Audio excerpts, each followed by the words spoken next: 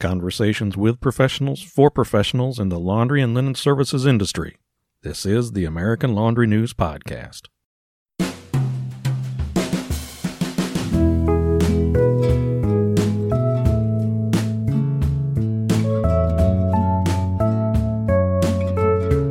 Welcome, everybody. I'm your host, Matt Poe, editor of American Laundry News. This is episode 40 of the American Laundry News Podcast, Laundry Safety Inspection.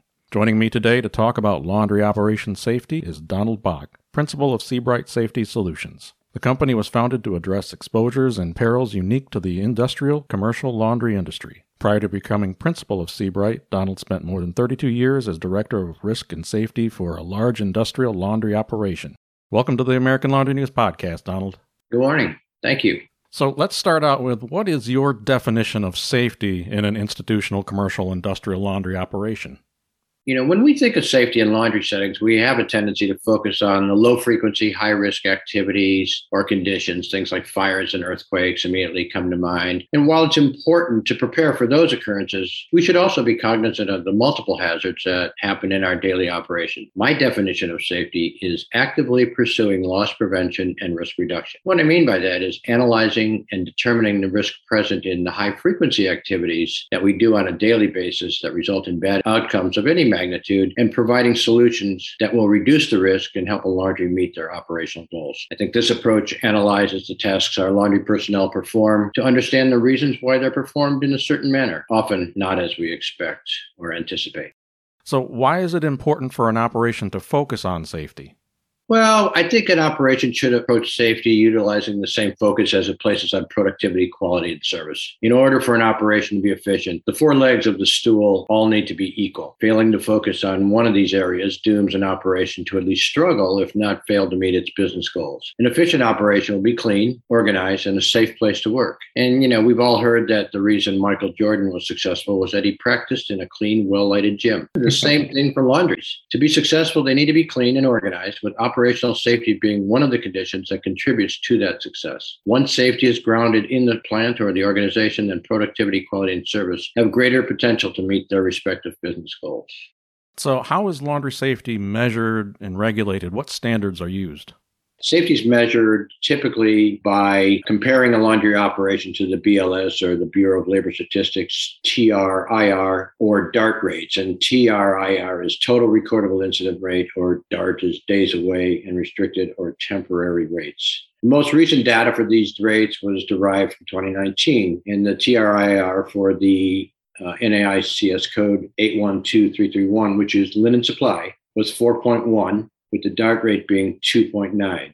For 812332, that's industrial laundry, or as it's classified under BLS, is really uniform supply in today's sort of terminology. The TRIR was 5.7 and DART was 4.3. That means that roughly 5 out of every 100 workers in the industry was away from work due to injury during the year. While the rate doesn't look at the severity of the injury, only the fact that the injury occurred. And while these allow an operation to determine how it compares with the industry, it's also like driving while looking in the rearview mirror. They're lagging indicators, and they're really only valid at the end of the year in question. And what they're based on is the incidence of injury per 100 workers. In reality, you can kind of look at that as almost like a percentage. You have a certain number of workers, 100 workers, it's going to work 200,000 hours per year. So you utilize that basis as the way to calculate your rate.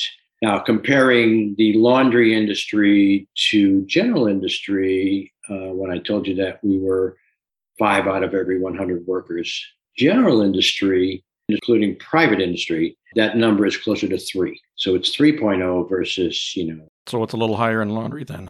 It's much higher in laundry. And to be honest, that number, we started recording back in 2002, was when the industry initially was required to start recording for OSHA purposes. And for the longest time, the industry itself was very poor at record keeping. And so the numbers were always artificially low. Now we're starting to see numbers that are actually indicative of where we really are in terms of our loss rates compared to other industries. And so that's meaningful from the perspective that while it seems poor compared to other industries, it at least allows us to really accurately reflect where we're at.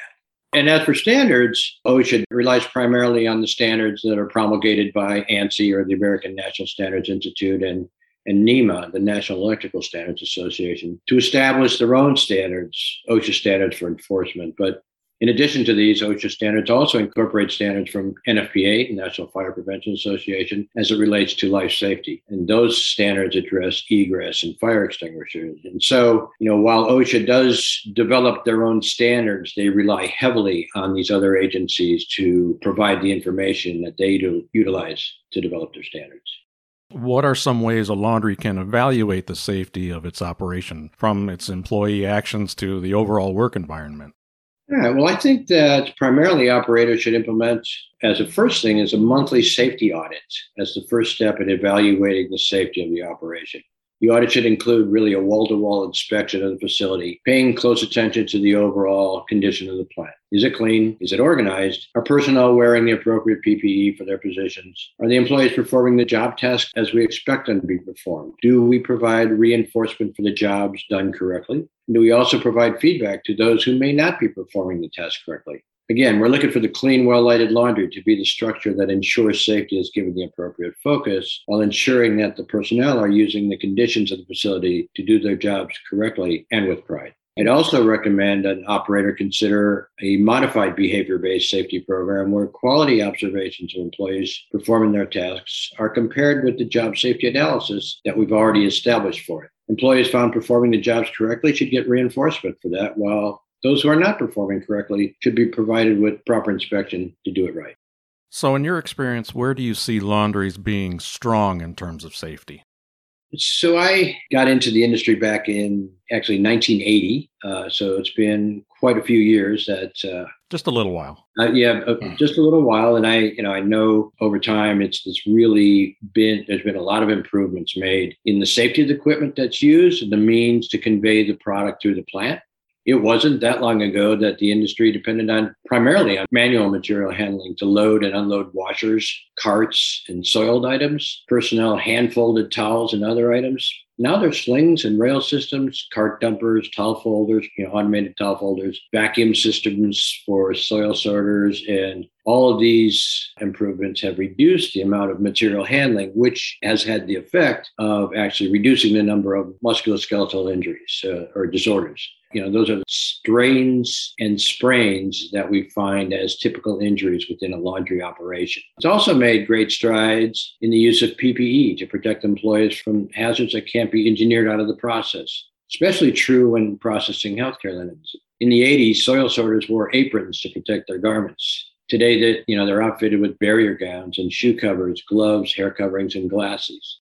Right. With the passage of NFP 78, laundries also started providing FR and AR, so fire-resistant and arc-rated garments to protect employees who work with electricity from arc flashes that can cause serious burns. Those are the two things where I see that the laundry industry is very strong in terms of safety. So how about where operations fall short then? I think they come up short in safety when it comes to safety on the route. Service personnel for a laundry spend the bulk of their day away from the operation, and therefore their activities are not observed. Service personnel are intent on getting their day completed in the shortest time possible, and I've seen that they often bypass sound safety practices in order to do so. When we talk about, the back and shoulder injuries, most of the time we think of a back injury as being the most serious. In my experience, back injuries are serious and costly, but shoulder injuries are actually much more serious and actually much more costly. Really? A data study that I did several years ago, I found that while we would have a certain number of back injuries and shoulder injuries being almost equal, the results in terms of surgeries and costs were almost double for shoulder injuries, because you end up with a bilateral surgery fixing both shoulders as opposed to one back. So talk about how an operator can grow a laundry safety culture. How can they better train and influence their employees to work more safely? I think the first thing is they need to model the behaviors they expect. When they walk out on the production floor or ride along at a route and observe, they should be actually teaching and coaching and performing the task properly. Any at-risk behavior should be noted and proper procedure provided. At the same time, when they note an employee doing the job safely, they should be providing reinforcement, an attaboy that when somebody's doing something right. We see it all the time, in a football game or a basketball game where players, acknowledge each other when they've helped out and done the job well. It seems like we're bad at that and telling people they've done a good job. What we tend to do is focus on the poor things. I think we would get a bigger bang for our buck if we would actually acknowledge the good things and reinforce that. I also think operators would do well to be a bit introspective and analyze how their direct reports view them. I've often seen situations where managers or supervisors ignore safety rules that they expect their laundry workers to follow, and yet they're ignoring them. And so, what would they say if they were to ask themselves what that person that just witnessed them, crossing outside of the designated aisleway or, not wearing PPE in an area where PPE is required? I think those are the kinds of things that operators would do well to think about that. And I think one critical piece in safety culture is soliciting input from the employees. Those that work closest to the risk should have something to say about reducing the risk. Often managers believe I've been guilty of this myself when I was a manager, believe they know it all. But as we know, situations change over time. And certainly we know that the demographics of this workforce has changed substantially in the past 30 years. Operators need to be willing to understand the changes. I think of there's an Einstein quote, and I'm going to paraphrase it. It's something like, significant problems we face today can't be solved at the same level of thinking we were at when we created them. And that's really the case. Things have changed over time, and we as managers and operators need to be innovative and realize that as these things change, we need to change along with it. All right, well, let's close with one or two of your top pieces of advice for laundry operators to help them improve overall safety.